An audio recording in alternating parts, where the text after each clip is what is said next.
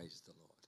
So I hope and trust and believe you've been enjoying the theme on Colossians that we've been running for the last 4 or so weeks, and Pastor Aaron is now coming to conclude that. So let's give him a warm welcome.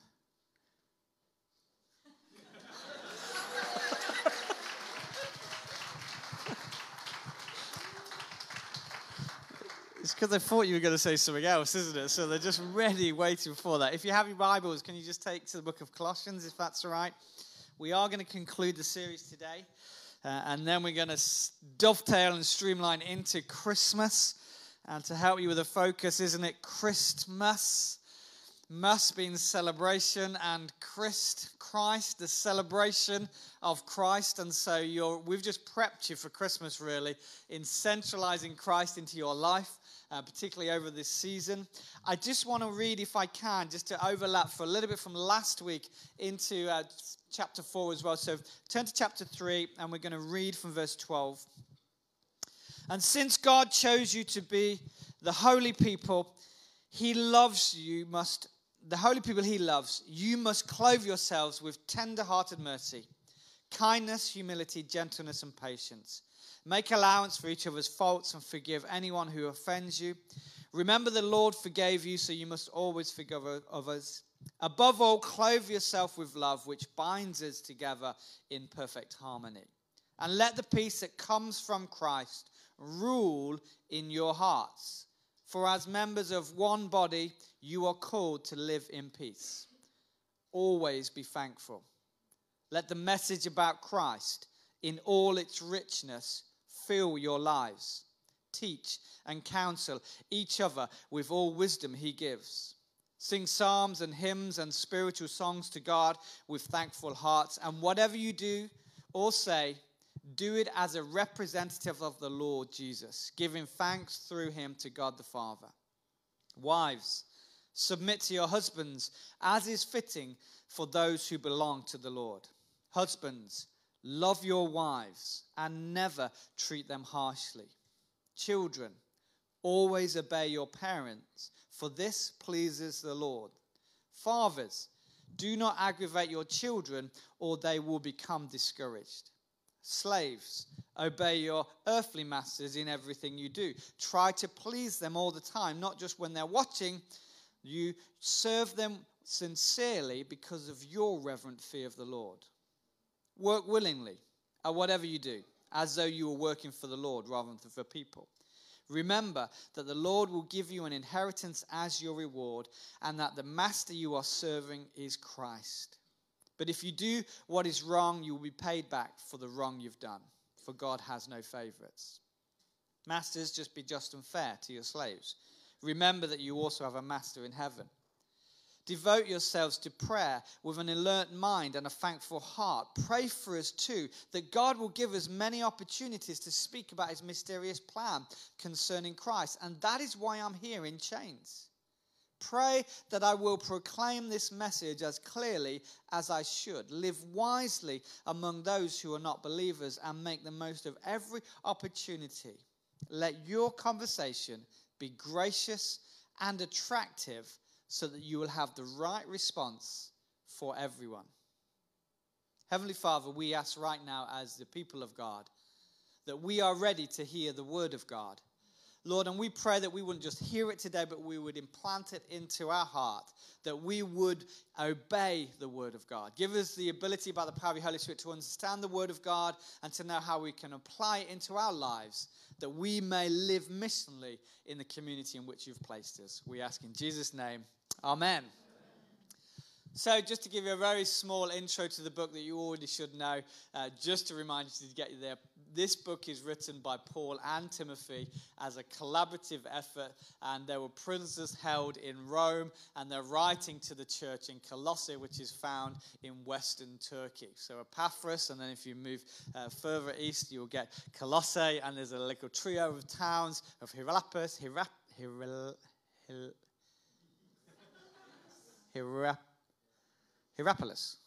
Good, thank you. In your head, it just sounds weird, doesn't it? And then the Laodicea, that's easier to say. And things like that. So it's positioned there in the middle, and Paul is writing to them. Paul's a granddad. It's really key that you get this granddad concept, because he's never been to Colossae. What he does know is he knows the church planter of Colossae. His name's Epaphras.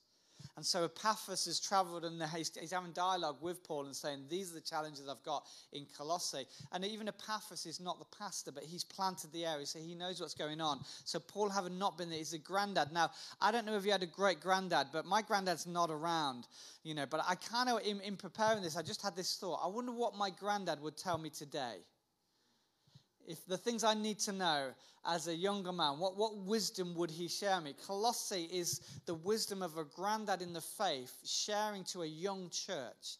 And this is why it's really important that we understand what is being said. And we get right in the middle of this crossroads of this town when all many different ideas were being transported in from the Roman Greco world of different ideas that weren't godly, that weren't Jesus, and they were merging in.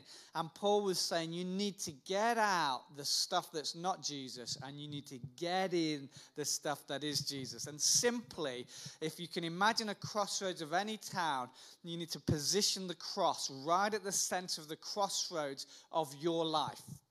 And for me, in the way my brain works, it's like my brain is this huge map, and in the center of it, I need to position the cross of Christ in the center of my thinking and my life and my world.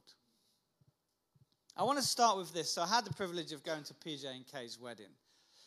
And it was on Friday. It was a beautiful day, as is. But weddings don't just happen. You probably know this, isn't it? So if you went, you had an invitation months in advance, and on the invitation, it was like a black tie event, isn't it? So I have one wife, one daughter, and one daughter-in-law, and suddenly they see the dress code that pops up in there, and it's this huge conversation of what do we wear. I'm sure you know that guys just go to the cupboard, take a suit out, have a shower, brush their hair, they're good to go, isn't it? They obviously put the suit on as well, but you understand that it is quite a simple process, I think, for guys. They might polish their shoes because it's special occasions, but there's this whole thing that's going on of what do I wear?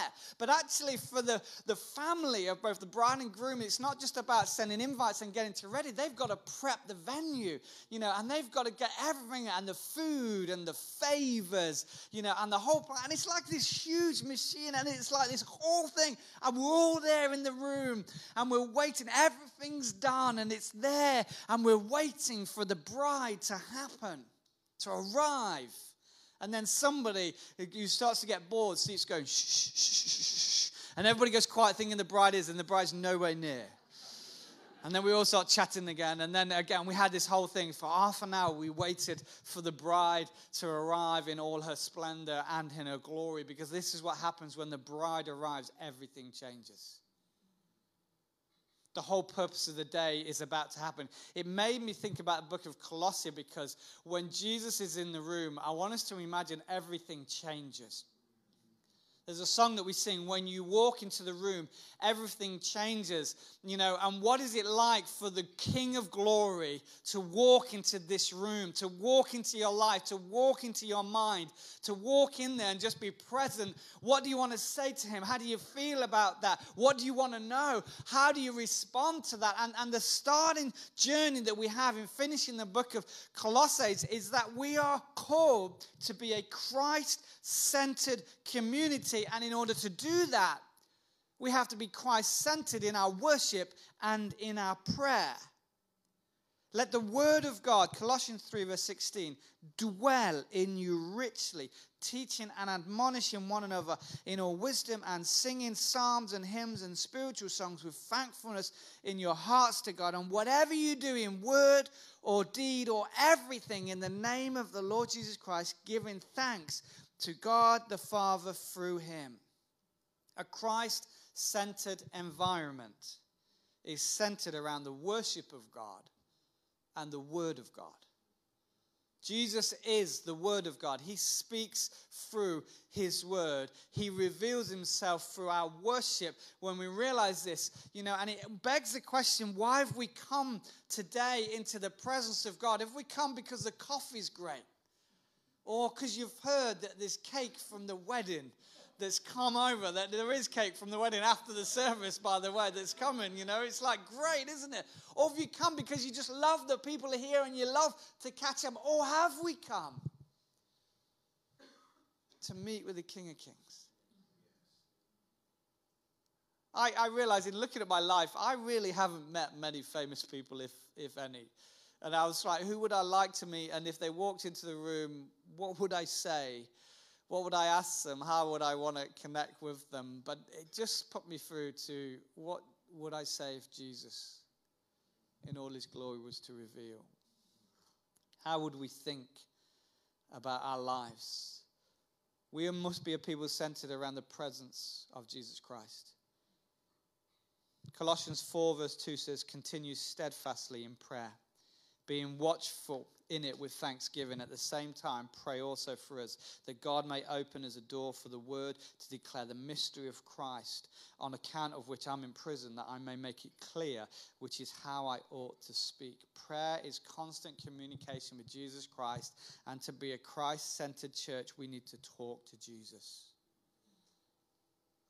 We're in a culture by which we will talk about our life to everybody else, but the one person who knows the answer. And so whatever you're going through, can I just put very simply, have you spoken to Jesus about it? There's a reason sometimes you don't want to, because you don't want to hear him, because you already know that you shouldn't be doing what you're about to ask. That is just a fact of our flesh. But I would say this, ask him anyway. Because Jesus is so gentle and so loving and so caring and so wise. And he knows us so intimately that he knows how to speak to us. He knows how to speak to us in a way that we would listen. Because who knows, when our parents speak to us, we don't always listen. Is that just me? Or just... Who knows that when your wife speaks to you, that you don't always listen in the way that you should? But Jesus, he knows. He knows how to get out here if we ask him and speak to him into our life. So we need to be Christ-centered as a church in our worship and in our prayer. And the reason I say that is simply because my experience is this. When I worship Jesus, I am transformed by him.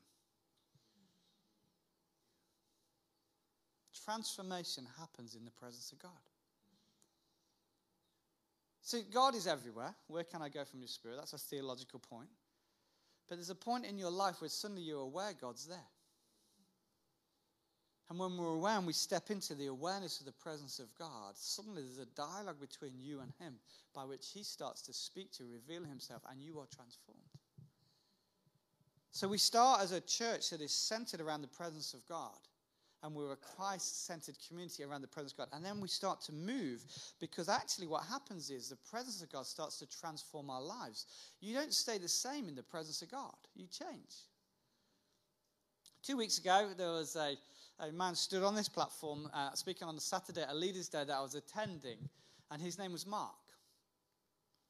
Now, Mark was preaching about how he had been to Brazil and how he had seen so many healings and miracles out that God was working because the presence of God was so rich in Brazil. But Mark's story didn't start in Brazil. It started in the prison in Channing Wood. Because Mark has got tattoos all down one side of the face, all on that. He's got literally a huge picture of the devil on his back. He's covered in tats because he was a lifelong criminal until he found himself in prison in the presence of God in his prison cell. His story, that it was so rich and so powerful, and he felt so wrong and so dirty and convicted by the power of the Holy Spirit that he literally got out of bed and he started to wash his body, because one of the only things that he thinks he could do in his prayer to God was to clean himself up. He invited Jesus into his life, and from that day he forgave every one of his sins. And a transformation took place in him that he came to this church. And he went through a discipleship program, and he became the caretaker, and he started to help and serve, and he grew in God, and he met a young lady who was a doctor, and they fell in love, and they got married, and now they felt the call of God to be a pastor, and they're pastors of a church in Barnstable, and he was standing here as a transformed person in Christ because he had encountered God in the presence of God.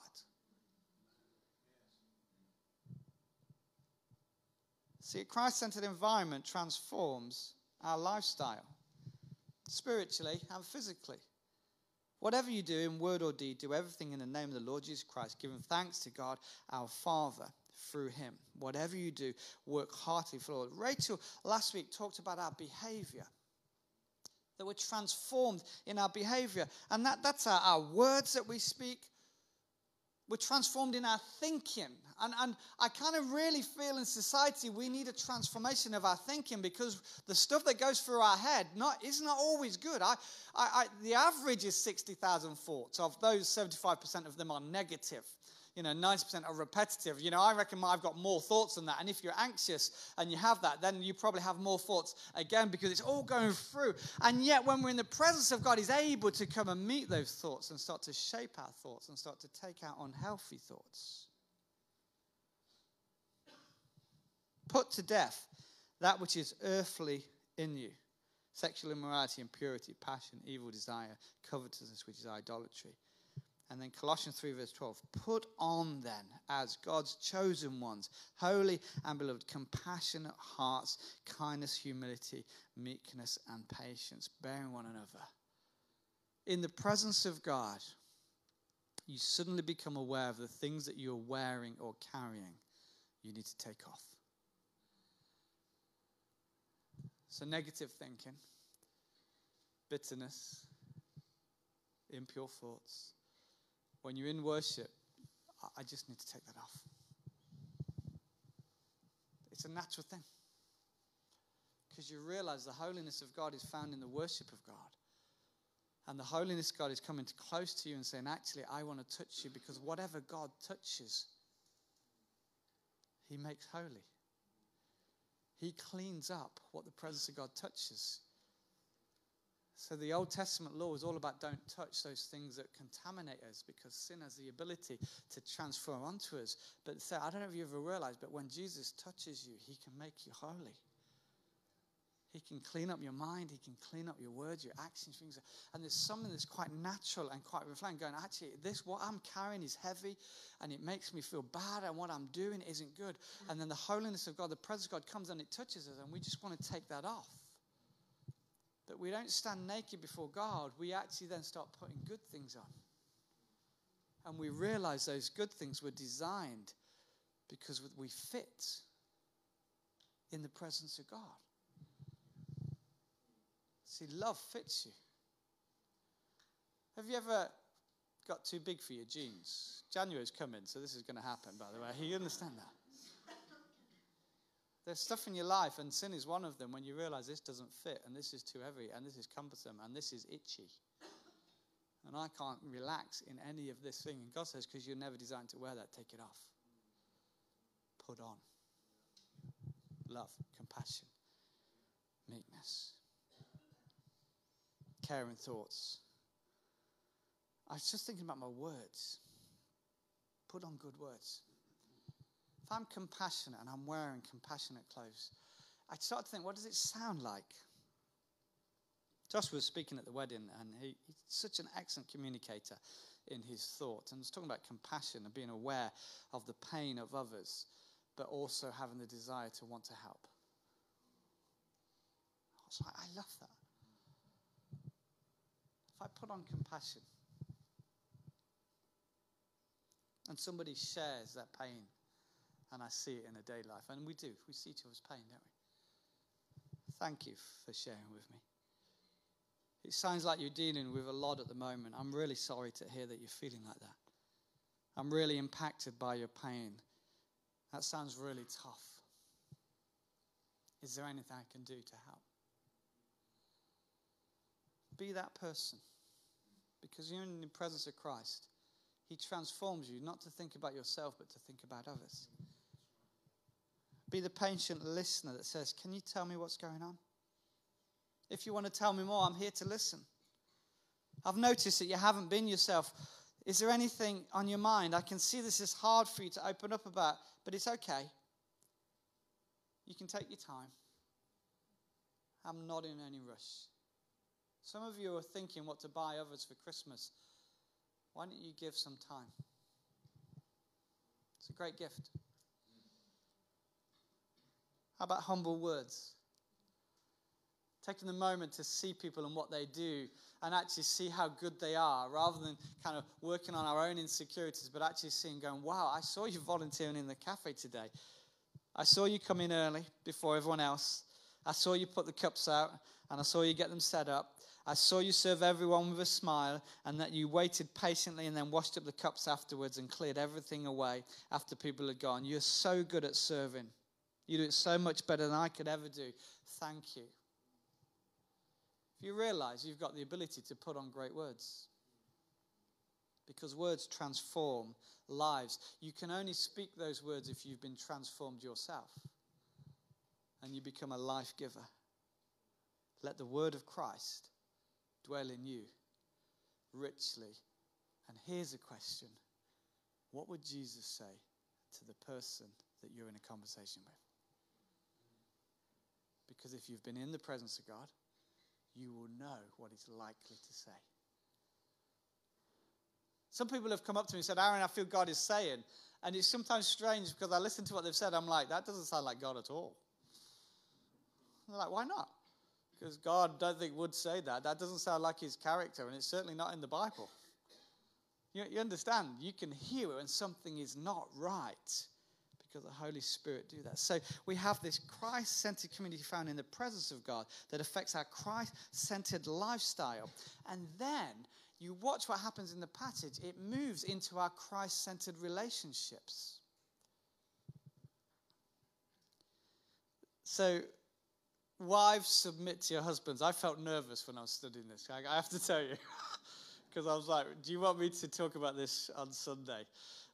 And the reason I felt nervous was because I generally, if I'm honest, felt this has been translated so badly and communicated so badly in church that the way I've seen it presented is like men in particular just saying to their wives, going, oi, submit to me. And I've had people in the pastoral environment and telling me this, and I just sit there slightly bemused and going, how did that work out for you when you told your wife to submit to you? This huge lump on the right, I know.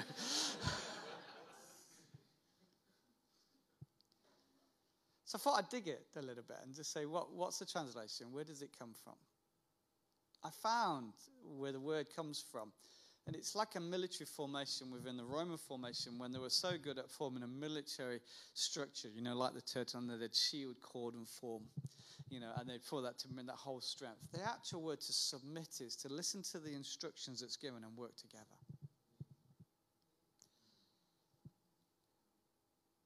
So I want us to get, when it gets into the word submission, because this will follow through, because it's the same word that speaks into children obey their parents. It's drawn from the same root word, by the way. Submission is working together for a common aim. That's empowering. That's not dominating. That's not abusive. That's not downtreading. That's, you know what, we're married. We want to work together. Imagine if couples sat down and said, what is this challenge that we're facing? And let's work it through together. It's interesting to understand what we're fighting for and what we're fighting against. And I realize in the context of the scripture that actually, I don't know if that's society or whether it's a British thing and things like that, but I realize it's very easy to get into an adversarial model within a relationship by which it's two individuals going, well, I want my way and I want my way. And I realize that pulls the marriage, the relationship apart. And the key word switches from adversarial to advocate. See, how is the Holy Spirit described? He is your advocate, the one who comes alongside. That is the presence of God. If God can stand beside me, guys, you can stand beside your wives and be for them and support them. As husbands, love your wives as Christ loved the church, and just to let you know how Christ loved the church, he died for the church. This sacrificial thing, this empowering relationship. And I realize in thinking it helps you in all of your relationships, if we're going to feel Christ-centered relationships, that we think, how can we work together? Because you're not the enemy. There is an enemy who is looking to divide families and marriages and relationships through various tools of dishonesty, disloyalty, lies, domination, manipulation. None of that is a Christ-centered relationship. But what if wives deployed themselves in support of husbands? What if wives went to battle for their husbands in the prayer room? What if wives defended their husbands in our society? Husbands, love your wives. Love your wives. Agapeo. Unconditional love. Welcome them, entertain them, be fond of them, love them dearly, be well pleased, be contented with, fight for them. Do not be bitter, do not be harsh, do not exasperate, do not render them angry, do not irritate your wives. Put your hand up if you're a man, you've irritated your wife. I know this, all right, don't worry, it's okay.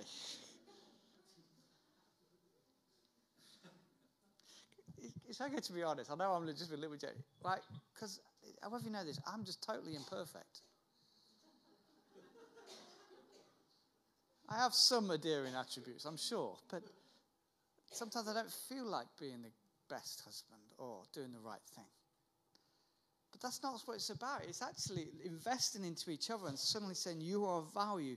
I'm going to get up. Fathers, do not provoke your children, lest they be discouraged. It says, guys, dads, don't break your spirit of your children. The reason, go back to where we're found in the presence of God to change us so that we can be transforming. Put your children in an environment by which they can grow and your words are speaking life over them and into them. And here's the thing in relationships, by the way. It doesn't matter whether you're a husband or a wife or even single. You're in a relationship at some level. And the same values of submission and supporting and champion and working together are exactly the same. And that is the formation of our church. Children, obey your parents. Listen to them. Understand them. Act upon instruction. And I feel that if we're going to follow the Colossian church, what Paul is saying, we need to create an environment of growth, of safety, and of love by which everybody is grown. And if you look in Galatians chapter 5, verse 23, and think of it as far as an environment, how do we create an environment that celebrates Jesus? It says this, the Holy Spirit will produce this kind of fruit in your life. Love, joy, peace, patience, kindness, goodness, faithfulness, gentleness, self-control, of which there's no law against these things. And I break this down into my family and say, what does my family look like full of love? Christmas. What's a loving Christmas look like? Joy and peace and patience and kindness.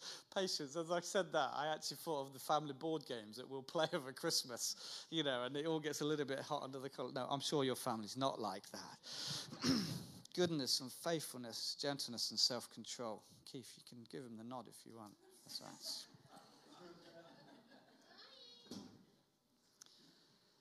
See, I want to commend the people who attended the wedding from this church. And the reason I want to tell you why, a couple of things. Talk to the barman. The barman was like, this is an unusual wedding simply because we haven't taken as much alcohol today as we normally do at this wedding venue. I said, oh, that's because there's a lot of Christians here. He said, but what's interesting now, he said, the fun aspect that's in this wedding, the numbers of people on the dance floor enjoying themselves is different. So it's all about levels, by the way. There obviously in society is a level of alcohol and a level of number of people on the dance floor, right? So here on this wedding, the alcohol level is down, but the number of the people on the dance floor is up. I like that culture. Let me tell you something about the young adults of which I'm incredibly proud, because this is what I see about you. And some of you are in and you'll know this. You're not hitting on the girls in an environment like this. You're dancing with them and you're enjoying it. The laughter, the joy, the exuberance, the freedom, the liberty that you have that is not fueled by alcohol, nor fueled by lust, or directed by violence. It is Christ-centered. This is our young adults, of which we should be proud. They're not replacing us as the church. They're part of what God is doing. Because if you look at that, we stood at the wedding of PJ and Kay, and we hope in a few years that children come into that relationship and they understand the culture. I walked into the service, which is a venue used normally for secular weddings, and by which there's no religious aspect around required by law. It's banned, except on this day, because the way we set it, you walk in, there's a cross right in the middle of that. And it goes back to this. I want to finish, if I can, because we move transformed by the presence of God, who transforms our lifestyle, who transforms our relationships, and then we end up in what's called a Christ-centered community. If you study the names of the people in the back section of Colossians chapter 4, of Tychicus and Onesimus and Aristarchus and Mark and Justus and Epaphras and Luke and Demas and Nympha and Archippus, they are his family group. They're not related to him, but they're his brothers and sisters in Christ who form this community because they're all centered around the gospel of Jesus Christ. And they travel and they go, we are going to spread the great news of Jesus all over the world because they've been transformed by the presence of Jesus. See, one of them in that list, I like trivia. If you want to know who it is, you have to go and study and find it. He chooses to become a prisoner with Paul to support him as a prisoner. He gives up his freedom to serve the ministry of Paul. What a great family that is. When we realize my life is not my own, it is for the community of Christ in which I'm called to live. Luke is mentioned in the Bible. He's the writer of Luke's gospel. He's the writer of the book of Acts. He's actually Paul's assistant. And he's in there traveling. And they're having all sorts of adventures, sometimes getting beat up, sometimes having to run out of a city. But they're constantly going, actually, we've been transformed so much by Jesus, and we see so much toxicity in the world that our mission as missionaries is to carry the presence of Jesus. And it doesn't matter where we go, we're just going to carry Jesus as a community. You know, and you can see Paul through that back end of the book, even Onesimus, who's a runaway slave, who's ran away from Philemon. He takes him, he grows him, he speaks life into him, he puts him back together, and he sends him back to Philemon and said, I'll present him back to you transformed. He was useless to you, now he's useful. I love the transforming nature of Jesus Christ. You're not transformed just to live in isolation. You're transformed to live in relationship. You're transformed to live in community. I'm going to invite you to just bow your head right now. And I'm going to offer you the opportunity to recommit yourself to Christ.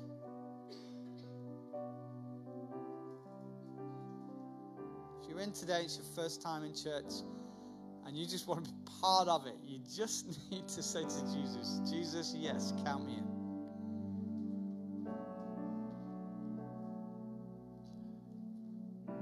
And for everybody here, just say in your own prayer, Jesus, I invite you. I want to center my life around you.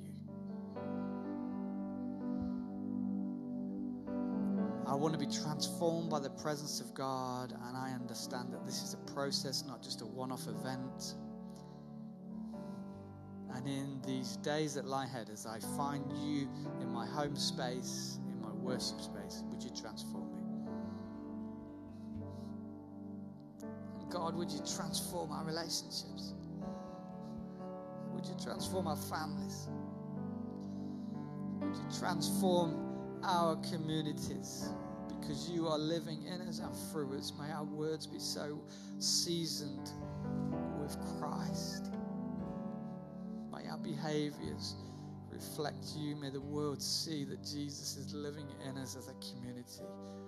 And God, I pray right now by the power of the Holy Spirit, would you evict every damaging influence or behavior or action or word that would destroy your people, and would you release that we might put on all of these great great things as a church. Would you grow us? Would you bless us? Would you bring us together as a family? Would you strengthen us